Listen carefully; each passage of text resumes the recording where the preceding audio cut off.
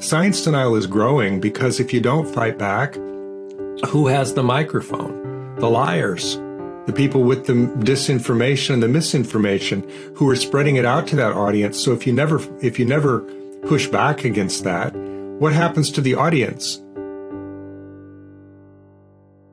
The Rational View is a weekly series hosted by me, Dr. Alan Scott, providing a rational, evidence-based perspective on important societal issues.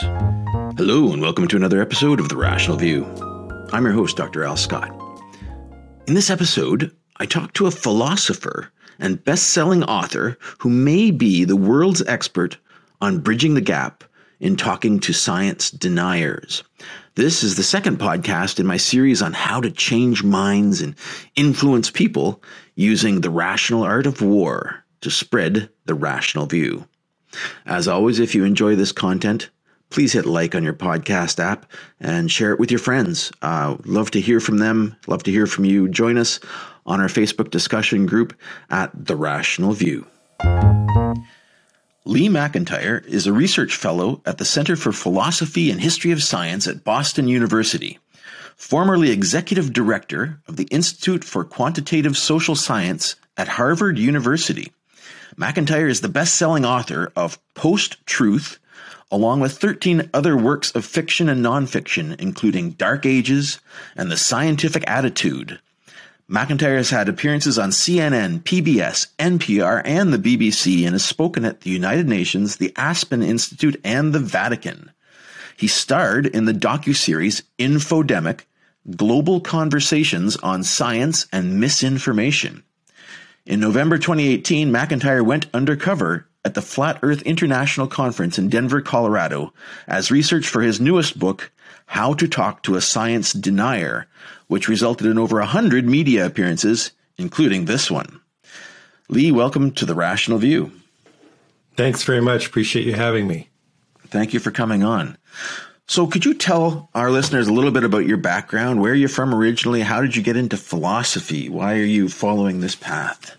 Right. I grew up in Portland, Oregon, and I grew up in a working class neighborhood, working class family. Neither of my parents went to college. My dad is an electrician and my mom is a tailor. And we had a lot of books in the house, and the way that they raised us was to talk to us, ask us questions. We didn't get a lot of baby talk. They tended to, if you'd ask a question about why is something this way, the answer was, well, why do you think it's that way? Then we'd have a discussion about it. So in a way, I was kind of being prepared to be a philosopher without really knowing it, and without, I think, my parents knowing what they were, why that was something that philosophers did.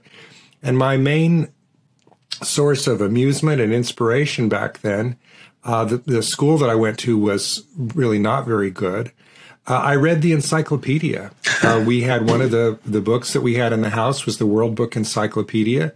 And my dad, who had paid a lot on a working man's salary to own a World Book Encyclopedia, said, look, everything is in there. That's all human knowledge. And I thought, well, damn, if I read the encyclopedia, I'll know everything. And so I tried to do that. And I found myself drawn to the philosophers and the scientists and the writers. And that's kind of, in its own crooked way, how I ended up becoming a philosopher. That's amazing. So encyclopedic knowledge led you here. I had a similar experience as a child. We didn't have the entire encyclopedia. We just had the free A section. So all of my school projects were on aardvarks and astronomy and anything that began with A. The Funkin' Wagnall is what you had, I'll wager. Probably. Because you could get that with a free set of dishes at the local grocery store. We had a lot of A volumes of the Funkin' Wagnall as well. So with my podcast, one of my targets or one of my goals is to work to help people fight science denialism. And your book was like, wow, this is great. I have to have you on the podcast. We need to communicate and bridge the gap on polarized issues. You've been in the trenches on this topic for a long time, and you've published a treatise, I guess. Could you maybe step our listeners through your thesis? How should we talk to science deniers? Yeah, I think the first thing is to make clear why we need to take science deniers seriously. Because the reaction that I get from a lot of people when they hear that I've written a book called How to Talk to a Science Denier is, why would I want to do that? I'm not going to change their mind. It's never going to work. And it's uncomfortable. And why would I even want to do that? And I think that's a good question. And it's one that's been answered by the empirical literature. There was a study in Nature Human Behavior in the summer of 2019 by Cornelia Bache and Philip Schmid, which provided the first actual empirical evidence to show that you could change science deniers' minds by presenting them with a challenge to their view. Now, and I go into this, chapter and verse in my book. There are certain limitations to the study. The study was done online. It was, with a relatively naive audience who was hearing some science denial for the first time. Okay. So I got interested. I'd been studying this for 10 years, just as a philosopher of science, before the empirical study even came out. So, of course, confirmation bias. I said, wow, this has to be right. It agrees with my views, right? But it was good empirical work. Okay. But then I thought they didn't go far enough, because what about the hardcore deniers? And what about talking to people face to face? Because all of the anecdotal literature that I'd read suggested that the hardcore deniers who changed their mind, it was because they had spoken with somebody face to face who had taken the time to break down that wall of mistrust and engage them and treat them with calm and respect and patience and dignity. That's how you change people's minds. And so I thought, there's a book in this, right? It's a practical book. It should be a book for the general public, something that's readable, because, if it is possible to get through to science deniers, and if this literature is right, then what it means is anybody can do it. Anybody. You don't have to be a specialist in science to make progress in talking to science deniers. Wow, that's amazing to think that you can actually change the mind of the hardcore deniers. I've always felt that, there's people that are so dedicated to the cause that, you're not going to convince them. You're going to be arguing with them to show an alternative to the people on the sidelines that aren't so dedicated. But your thesis is that you can actually reach these hardcore people. Well, you can.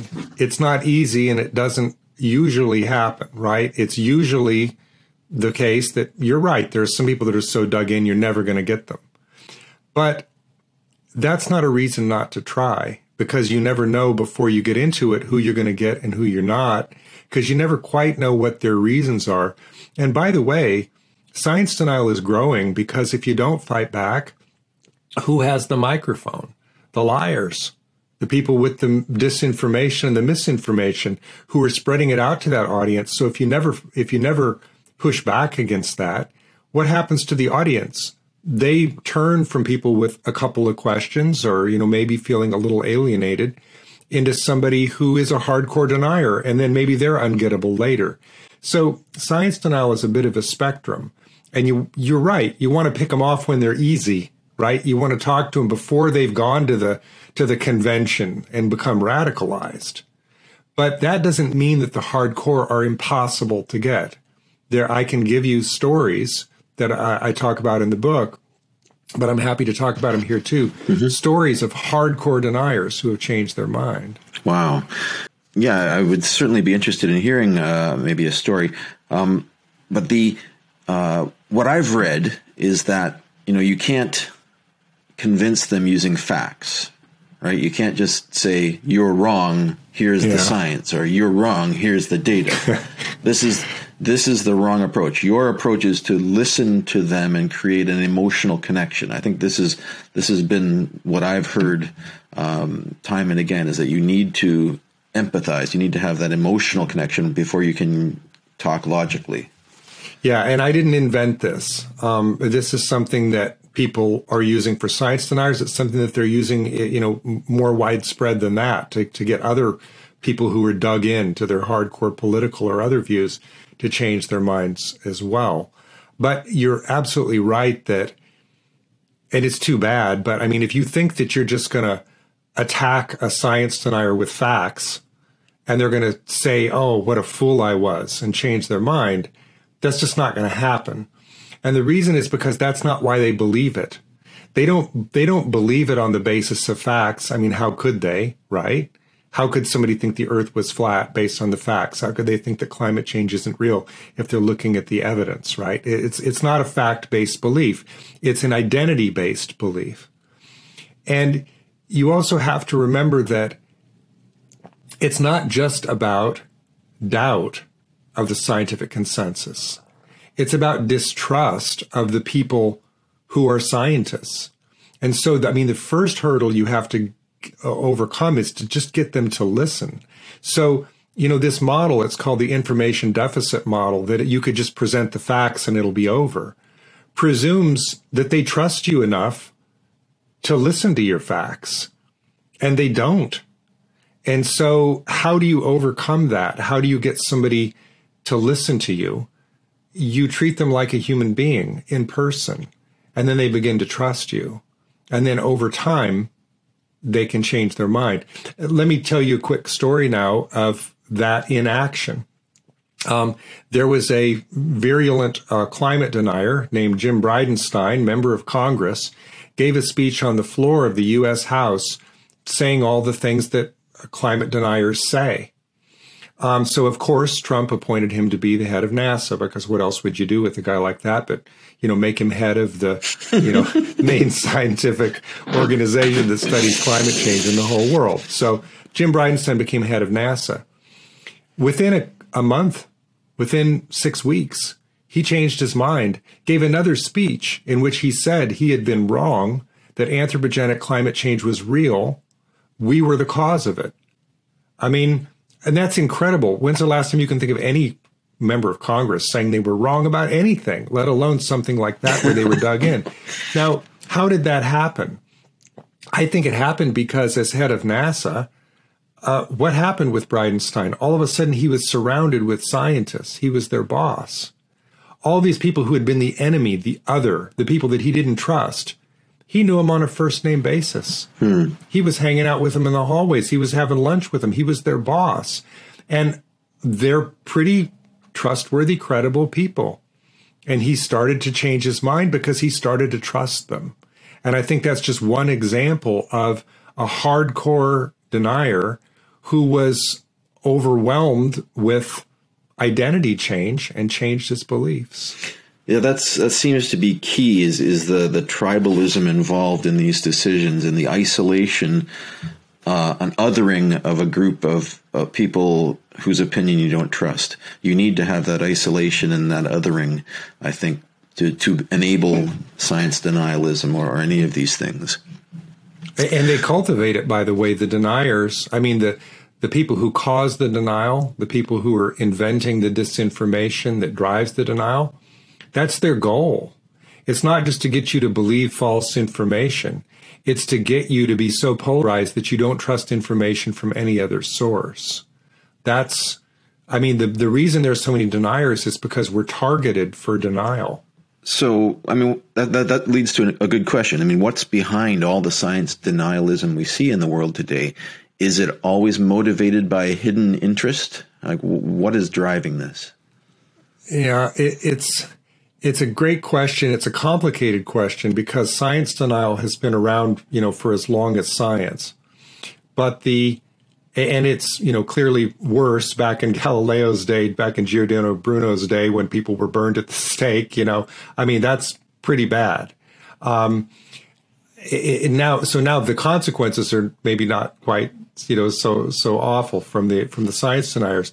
But I'll make the claim that others have made that modern science denial really started with the tobacco companies in the 1950s, which discovered that the way to push back against science they didn't like was not with other science, but with public relations. And they did that to such great effect that they were able to raise doubt where there wasn't any about whether smoking caused lung cancer, and really outlined the blueprint that was then followed by, the fossil fuel companies for fomenting climate denial.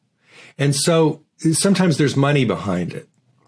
Sometimes you just you follow the money, and that explains why the denial is there, because it's in somebody's interest.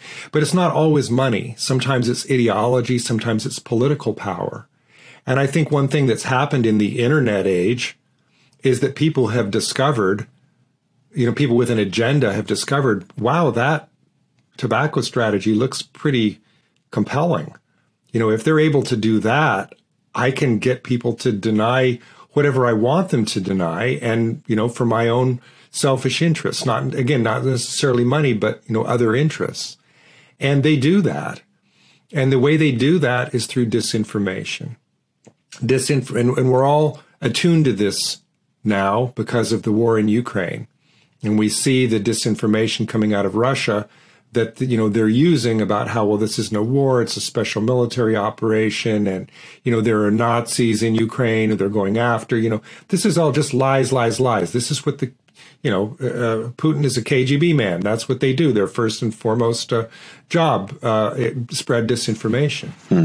What people don't realize is that Putin has been attacking American science for 20 years, and that a lot of the disinformation about climate change, about vaccines, especially about the COVID vaccines, about GMOs, about 5G, is from Russia.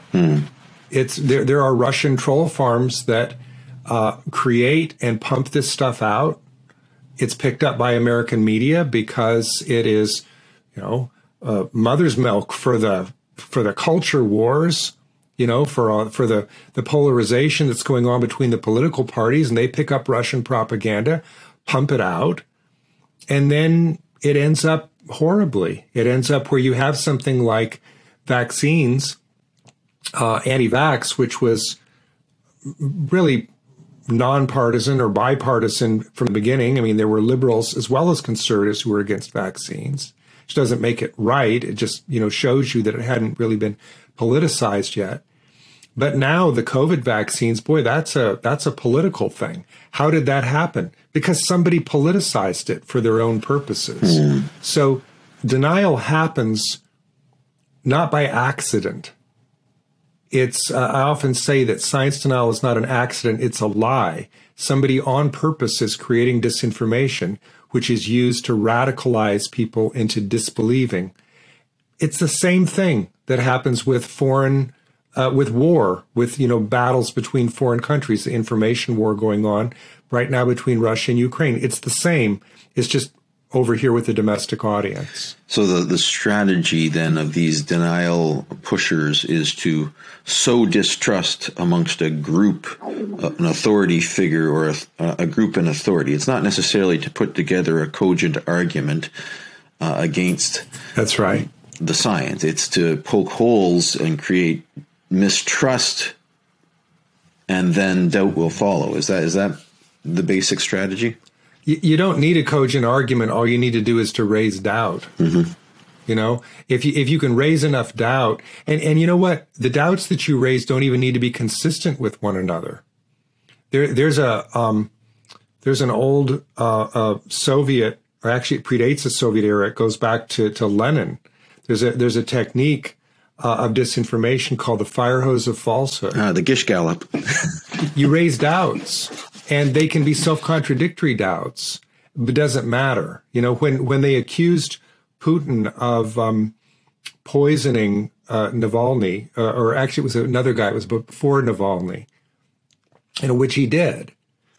He said, we don't even have that kind of poison in Russia. And, maybe it was the Israelis, and, we can't prove that it was poison. And, if somebody did it, it wasn't us. And if it was us, it wasn't something that I knew about. Just this laundry list of contradictory bullshit.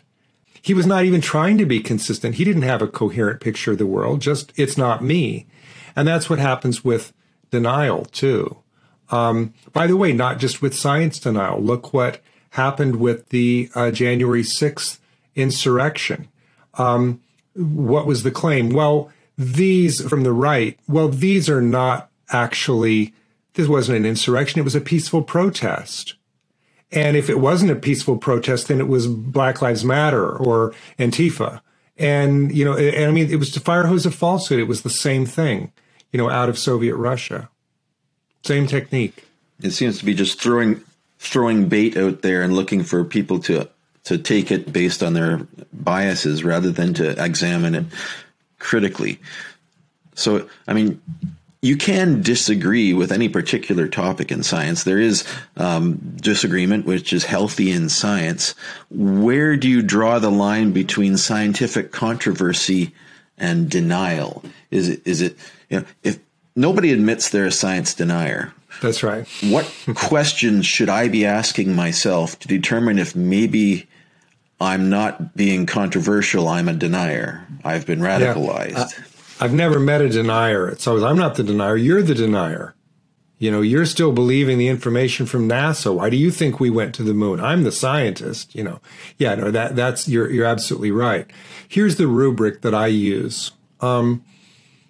Number one, science deniers challenge the scientific consensus. Now, that's not sufficient because scientists also challenge the scientific consensus. That's what Galileo did. That's what Wegener did. I mean, that's what Semmelweis did. That's what scientists do. Mm-hmm. Science deniers go beyond that. Science deniers, in addition to challenging the scientific consensus, they don't have good evidence for their own view or, against the consensus view, which Galileo did, by the way, which all these other people did. They have the evidence. And then the real hallmark of a science denier, the kind of the telltale red flag sign, is that they cannot tell you what evidence would change their mind. So a scientist lives or dies by the evidence. And so the question that I love to use with a denier is, it sounds like your view's based on evidence. And they say, yes. And I say, well, then tell me this. What evidence could change your mind? And it gets very quiet. Now, sometimes they'll say, well, proof. And I'll say, wait a minute. I thought you said you were a scientist. Scientists can't prove things. They go on the preponderance of the evidence. It's about warrant and likelihood. And then I've got them on my terms, right? Because then we're talking about warrant. And, I love that moment when they say, well, but wait a minute, if you haven't disproven my hypothesis, it could still be true. And I'll say, yeah, it could still be true, but why in the world would you give more credence to the belief with less evidence? That's just irrational. And then they got nothing to say. Right, yes. So, so by pushing them, so notice there, I'm not talking about content. I'm not saying, well, you're not taking into account the ice temperature in Greenland. I'm not doing the technical stuff, at least not the scientific technical stuff. I'm doing the logical stuff, which is one of the techniques that Bates and Schmidt use to push back against deniers. I'm talking about not what they believe, but why they believe it, and pointing out their flaws in their reasoning, their misunderstanding of how science works. And they're really not prepared for that. The flat earthers that I spoke with, they had a whole curriculum of what to say if somebody brings up, the problem of a ship going hull down over the horizon, or what to say if somebody pulls out a picture from, NASA showing that we really did go to the moon. I mean, they were ready for that. They had a whole punch list of things to say because somebody had told them what to say. If you get somebody pushing back, here's what you say. They didn't have anything to say when a philosopher came in their midst and said, why do you believe that? Yes. And they were, or what evidence would convince you were wrong. They were unprepared, and it just revealed them nakedly to not be reasoning correctly. Wow. So tell me about your trip to the Flat Earth Conference. That's really interesting and brave to go into the lion's den, as it were. Well, it was weird. I mean, there were 650 of them and me, and they were not fooling. They really believed it. I don't know how brave it was. I mean, I wasn't really risking much. I kept my mouth shut that first day. I listened to what they had to say. It was intimidating in a way because, all these people who believe something that, I know is wrong. But once I kind of came out and started talking to them, they were really fascinated. They wanted to talk to me. They wanted to convince me that I was wrong. Mm-hmm. And, I wish I could follow up on what I just said about, the techniques that I used on them to say, that one of them did pull off their badge and say what a fool I was and leave the conference. That didn't happen. But as you pointed out earlier, community is a big factor in belief. And when you're surrounded by 649 other people who believe what you believe, that's a pretty strong incentive. Yes, yeah. And it also takes a while. And I went in there, notice the title of my book is not How to Convince a Science Denier. It's How to Talk to a Science Denier. My goal was to get the flat earthers to listen. Mm-hmm. If I convinced them, great. That was, terrific. And I would have loved that. And, I would have loved to write about that. But my goal was to get them to listen. And you know how I did it? I listened to them. Okay. I listened to what they had to say, and they talked and talked and talked, and then eventually said, what do you think? You think I'm right? Or that makes sense, doesn't it? And then now we're having a conversation. And it was searing. I mean, I went for the big fish. I mean, I didn't just talk to the people who were there. I would grab speakers when they came off stage and buttonhole them, in front of their audience. Or one guy I took out to dinner and just the two of us for 2 hours. Wow. I mean, I wanted to really mix it up as much as I possibly could, because I'll tell you the truth, I was tired of doing what I was doing. I'd spent 10 years studying this. And, I was convinced I was right. Everybody who was reading me was convinced I was right. But what was I really risking? Mm-hmm. I wanted to see how this worked in person. And I tried to pick out the worst science deniers I could think of and practice, because my goal in writing the book is to raise an army of people who realize we can all do this. We can talk to the climate deniers. We can talk to the anti-vaxxers. I mean, those are the people who are really dangerous. I don't think the flat earthers are dangerous. At least I didn't at the beginning. I think there's something there. But, contributes to a culture of denial. But the climate deniers are going to kill us in the long run. I mean, Congress isn't doing anything about this. And it's not just denial. It's lack of caring, which I also talk about in the book, when I realized that it's not all about belief. It's about ethics. It's about values. But we can still have conversations about that. It's still the same remedy. Get out there and talk to people who disagree with you.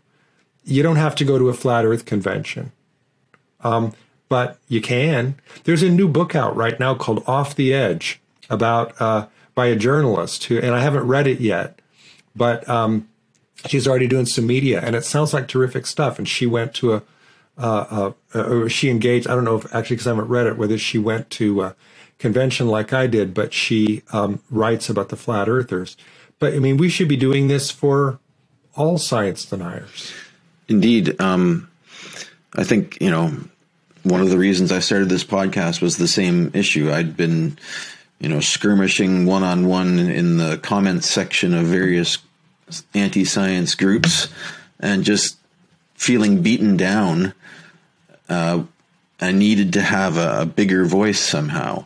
You need to have an army of people willing to have these one-on-one conversations. And I think in science, it's not taught as a responsibility, and maybe it should be in science to communicate your views. It's nothing is taught about how to communicate science. I mean, they teach you how to make PowerPoint slides, but that's about it, right? Well, and that's too bad, because the scientists are in some ways the best advocates, because nothing will overcome your distrust of a scientist like meeting a scientist. They're warm and interesting people, trustworthy. They're get them to talk about confidence intervals. I mean, they're I mean, I'm a nerd, so I'm interested in that stuff, but I mean, they're quite, they puncture the stereotype when you meet a scientist, as Jim Bridenstine found out. That bridges the otherness. You can't other people once you've talked to them and met them and once you know them, and they're handing out their business cards, which I recommend that scientists do, and encourage people to call with questions. And there, by the way, there are now places that train scientists to do this kind of communication. There's the Alan Alda Center up at Stony Brook. And there's the Center for Public Engagement with Science at University of Cincinnati. And they're training journalists and scientists and others to have these kinds of conversations, which we should all learn how to do. Any ally of science can learn how to do this. One of the problems I see is the fact that many people's interactions are all through social media. And social media is set up to provide an echo chamber, to reinforce whatever you want to hear. And nobody wants to hear things that say they're wrong. Nobody wants to hear the other side. So it sets up silos of communities with like minds. And it, I think, is partially responsible for or maybe mostly responsible for the upsurge that we see in these obviously easily refutable science denial facts coming to the surface. That and mainstream media to a certain extent as well. But the social media echo chambers is a problem, and people, it's easy to flame people and to laugh at them and make fun of them and stereotype them as idiots. But they're not all idiots. Like a lot of these people are just in the wrong tribe, or they've been convinced by leaders or people with an agenda that you shouldn't trust science. So, how do we get over the problems of social media? How do we get people to talk empathically across the divide? It's a great question. Social media is a big part of why science denial is so virulent now. Notice in what you said, I love what you just said, because it makes clear that it degrades everyone's behavior, not just the science deniers, but the allies of science as well. The flaming, the pushback, the way that it happens, because it's behind this screen and we're not having a human face-to-face conversation with somebody. So, I think, again, that the solution is, as often as possible, to have conversations face-to-face. One thing you realize, too, when you talk to people face-to-face is not only that they're maybe more reasonable than you thought, or that you have more in common with them than you thought, at least. It's that, once people step outside that echo chamber of social media, you begin to get a sense of the proportion. On social media, it can seem like, well, it's, 50-50. It's not. The people who are the deniers have a huge microphone for a very fringe message, and they're pumping that stuff out there 24/7. Are the allies of science working even half that hard? I remember reading a study. This was on conspiracy theories, which is part of science denial. It wasn't on science denial per se, but it was on conspiracy theories. And one of the researchers found that one of the main guys pumping out the conspiracy theories on Reddit had, if you added up all of his posts, it was equivalent to the Lord of the Rings trilogy. That's how hard some of them are working. There was a study out of the Center for Countering Digital Hate last year, which found that 65% of the anti-vax propaganda on Twitter was due to 12 people. Wow. So, and that's in terms of, reach, volume. So that's the problem with social media. It can make, it applies this shadow to a mouse that makes it look like a bear. It's not. It's a small group of people with an absolutely enormous megaphone. And if, by the way, we still should push back on social media, because if you don't, that megaphone's going to go out to all these other people who are also thinking, wow, look at all these other people. And it's the algorithms too. You go to YouTube, you watch one flat earth video, it gives you 20 more. That makes it seem like, wow, there must be something to this. Look at all these people who agree with me. There aren't that many of them. Now, there are a lot of people who are anti-maskers, anti-COVID. But it's because of the ineffective pushback in the messaging. I mean, again, that was created and it was very masterfully pumped out by the disinformers on social media. And, they succeeded. In fact, they succeeded so wildly that it blew back. I mean, one of Putin's goals in creating all of that disinformation about Moderna and Pfizer vaccine was because he wanted people to take the Sputnik 5 vaccine. He wanted that to be the dominant one on the world market. It's a lot of money if that's the one that, the rest of the world took up rather than the Western mRNA vaccines. But he did such a good job with the disinformation that now there are people in Russia who are anti-vaxxers. There are people who are afraid to take the Sputnik 5 because it might have microchips in it. It might result in infertility. It might this, it might that. So, those lies blew back on them. And by the way, I mean, they are lies. That story about the microchips, you trace that back to its origin. That was invented by the GRU in Russia that pumped it out to one of their English language propaganda arms called the Oriental Review, which said, at the end of this complete lie of a story, share on Facebook, share on Twitter. This was in April 2020, before the mRNA vaccines had even been invented. It said any future vaccines were going to have microchips. A month later, 44% of Republican voters thought that it was true. So this is a wildly effective method to pump out false information. And we have to push back on social media, but take it offline as well, just to get people to realize this stuff is not true. It seems like you're swimming up a waterfall. These conspiracies are funded sometimes by very deep pockets when there's money behind them or politics behind them or states behind them.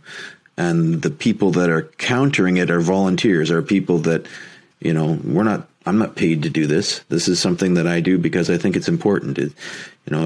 We need to organize better, I think. It doesn't have to be just grassroots and after the fact. I mean, one of the pleasures of reading the literature on this is to discover that maybe even more effective than debunking is pre-bunking. Okay. To, inoculating people. I've got a friend, Andy Norman, who's written a book called Mental Immunity and has founded a think tank called the Cognitive Immunology Research Collaborative. And we're working now, I'm part of it, and we're working on this idea of trying to get people to realize the ways in which the disinformers are going to try to get you before they even get their message out. And that works. I mean, look at what happened recently, just to use another example from the news. Look what happened when Biden pre-bunked the lies that Putin was just about to tell about Ukraine. They were going to stage some sort of a film, showing some atrocity in Ukraine. And what happened? Biden's spokeswoman came out just before and said, well, here, or it was Biden himself said, here's what you're going to see. Those are not really Russians or this or that. I mean, they just laid out the whole thing as a hoax before Putin even got to do it. That was really effective, to pre-bunk, to get to the people with because people believe the message that they hear first, to get to people before they've heard the false information and say, here's what the other side is going to do. They're going to lie to you. They're going to tell you this, this, and this. So don't believe it when it happens. I'd love to see us do that for science denial. I mean, why is it that the disinformers were pumping out their propaganda in April 2020 and the debunkers didn't really get their boots on until after people had refused to take the mRNA vaccines, maybe 6, 8, 10 months later? Why weren't we out there pre-bunking this stuff? That seems like a great idea, but then you have to guess where the denial is going to come from first. And I don't think anyone would have thought that flat earthism was going to be a big factor in the year 2022. Well, flat Earth, I've got to say, flat Earth is the one exception topically, because I could never figure out for all of my study who's making a buck on this, whose ideology, whose political power is being influenced. There doesn't seem to be a lot of money. There doesn't seem to be a campaign. I can't figure out any foreign government, any organization that's shilling this. That does seem to me to be a grassroots thing. Now, maybe I'm duped. Maybe there is something here. But to me, it just didn't seem, that seemed like one that just grew up organically. Mm-hmm. And that can happen, by the way. It seems to, it contributes to the general mistrust of science and authority, I think, and whether or not it's pushed as part of that or whether it just grows out of it. It's still dangerous. And I mean, they still believe 20 other conspiracy theories, that maybe do hurt us. I've learned a lot here. This is good. So the takeaways that I get from this are: talk empathically to deniers, make an emotional connection, don't argue the facts against them because they weren't convinced by the facts.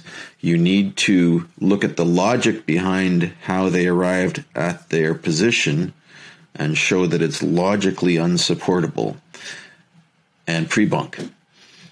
Is that the basic recipe for? Yes, for that's the recipe for most of us. I mean, if you're a scientist, go ahead and talk facts. The Bache-Schmidt study showed that could be effective. But my point is, don't stay out of the fight because you're not a scientist. Don't say, I don't have a PhD in, climate science, so I can't even have this conversation with them. I don't know what to say. I'm not a physicist or an astronomer, but I went to talk to the flat earthers. You didn't have to be a physicist or an astronomer to engage them and push back. So, yes, you're right. There's one more takeaway that I forgot to talk about, and this is important. The whole strategy of talking logic with them is called technique rebuttal. And it's based on 5 pillars. There are 5 steps to realize here. Okay. Some cognitive scientists came up with this a few years ago, and it's another rubric. Every science denier about evolution, climate, vaccines, whatever, reasons in the same way. They cherry pick evidence. They believe in conspiracy theories. They engage in illogical reasoning. They denigrate real experts and rely on their own fake experts.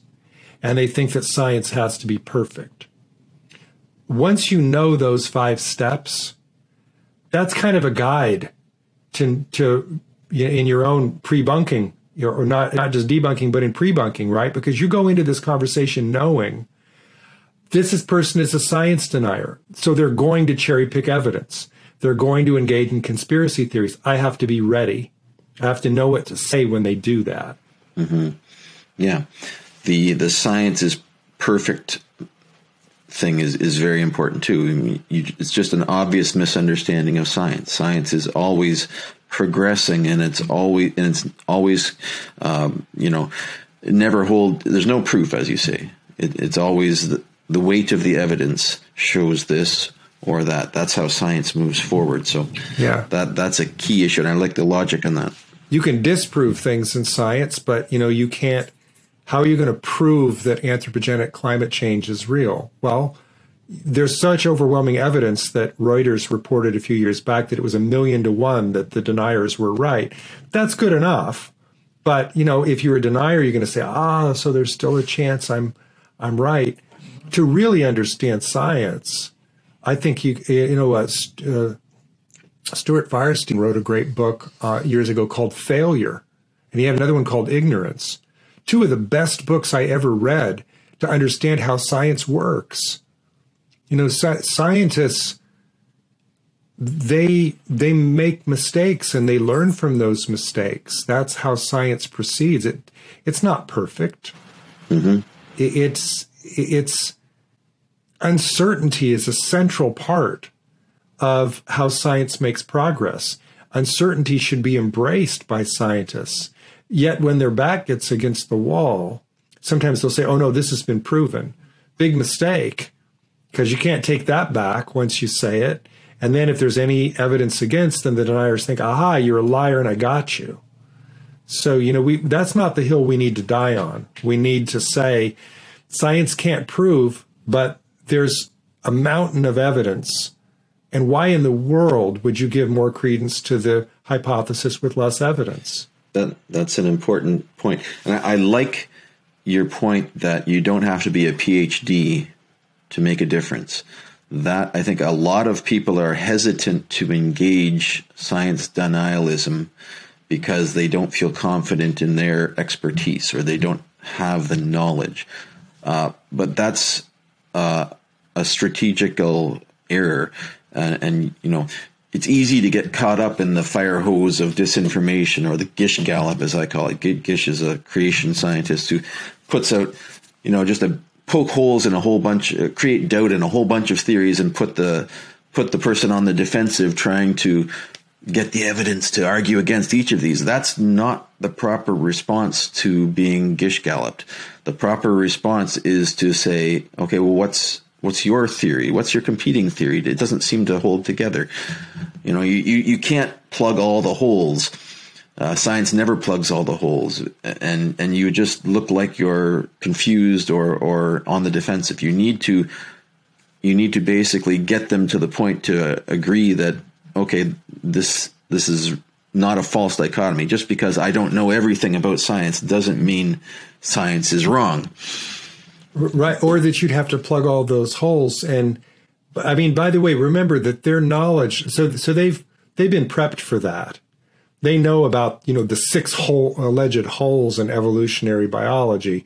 And, they'll, well, what about this study? What about that study? Can you refute this? Can you refute that? They don't know much more than that. Again, try to get them on the grounds of talking about why, not just what they believe, but why they believe it. But here's a great strategy. If you don't know what else to do, tell them, convince me. If you think that climate change isn't real, convince me, because I think it is. I trust the scientists. Why do you trust the scientists? Well, tell me why I shouldn't. Tell me why I should think you're right. And then as they talk, it'll all come out. The conspiracy theories, the illogical reasoning, the fake experts. And then that gives you an opening to say, well, wait a minute. Yeah, I've heard of that guy. Wasn't his work refuted? Oh, no, it wasn't refuted. Well, didn't he lose his medical license? Wasn't the theory unreproducible and the study was retracted? Well, that's because of the bias. That's because the Institute of Medicine is run by a cabal of this and that. You say, well, where's your evidence for that? Mm-hmm. Well, so it's pretty easy if you let somebody talk who doesn't know basically what they're talking about. You let them talk long enough, they will contradict themselves, and you wait for your moment. Sometimes it makes them uncomfortable. If you just are quiet and you let them rant, you can begin to find they'll give you what you need to push back against them. Yeah, it reminds me. Once I was listening to a lecture by Ken Ham from Answers in Genesis, talking about how the young Earth creationism is real and flood geology. So all of geology was created in the Great Flood, when all of the Earth was covered with water, and all of the layers of geology were built up. And then later in his talk, he was talking about, and look at this part here. We have footprints of dinosaurs and humans right next to each other in the rock. And I was like, well, were they walking on the bottom of the ocean? How did that work? It's a total self-contradiction. Like, why were these people walking on the rock that was laid down in a great flood in 40 days and their footprints were recorded? This is complete self-contradiction of your theory. He'll have an answer to that, though. That kind of specific thing. Again, they'll have a punch list of answers to something like that. That doesn't mean you shouldn't do it. I mean, when creationists bring up things about the complexity of the eye, there's pushback. There are now studies which show that even the proto-eye, even an eye that can only distinguish between light and dark, would be evolutionarily advantageous. So this idea that, no, it all has to be perfectly working together, which would be a miracle if it came together, before it could be selected for, is bunk. This idea that there will show me the missing link. They found the missing link. It's called Tiktaalik, the fishapod, the fish with elbows. They found this. So, don't let them get away with that one anymore. So, I mean, there are ways to push back on the content, just by doing a little reading and then hear what they have to say about that. So some of them still don't know that. Well, the joke about transitional fossils is as soon as you find one transitional fossil, that means there's 2 new gaps. Yes, of course. So this has been great. I really enjoyed talking to you about this and your strategies. I'm hoping all our listeners, you guys will take this to heart and use this in your daily activities. Go out and talk to people outside of your echo chambers. Go out and ask these important questions, because we need to talk empathically if we want to convince people. And it's got to be a lot of one-on-one conversations. So thank you so much for coming on. Thank you. I have a question I'd like to ask you. I ask all of my guests. Sure. What kind of science fiction are you interested in? What's your favorite science fiction? Do you read any science fiction or watch I have to confess, I don't read science fiction. Science fiction or movies. It's the one genre that I really can never get my head around it. But I'll tell you the reason why. It's because I never know what to take for granted. I never know what's a law and what's not a law.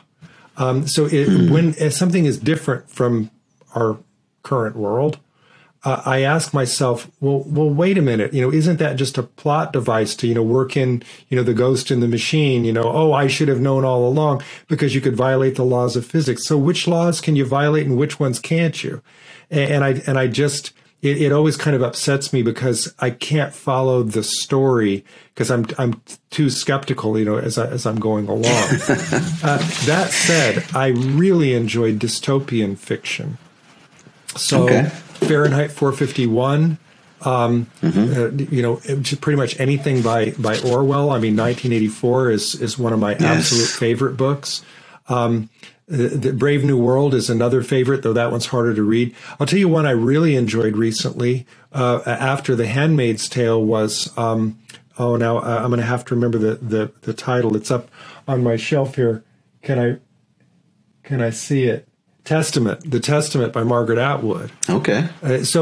These are, some people call that social science fiction, right? Because it's not violating the laws of nature, but it's just kind of what if some future were different? And so, I do enjoy that. Mm-hmm. And there are occasions that I could cherry pick out occasional examples of science fiction that I've enjoyed, but for the most part, I like to know what the laws of physics are when I take out that popcorn.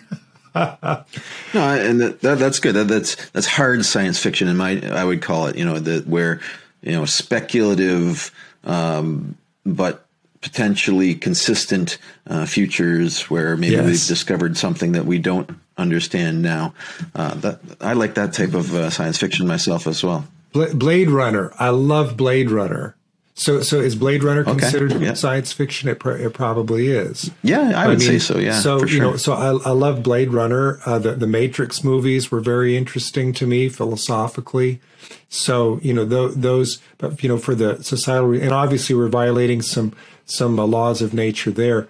I loved the martial arts scenes in The Matrix. Those were just candy, because, I mean, imagine being able to run up a wall and, all this stuff. So yeah, that was a cool. lot of fun. So yes, they violated the laws of physics. They could dodge bullets, but somehow that one got me.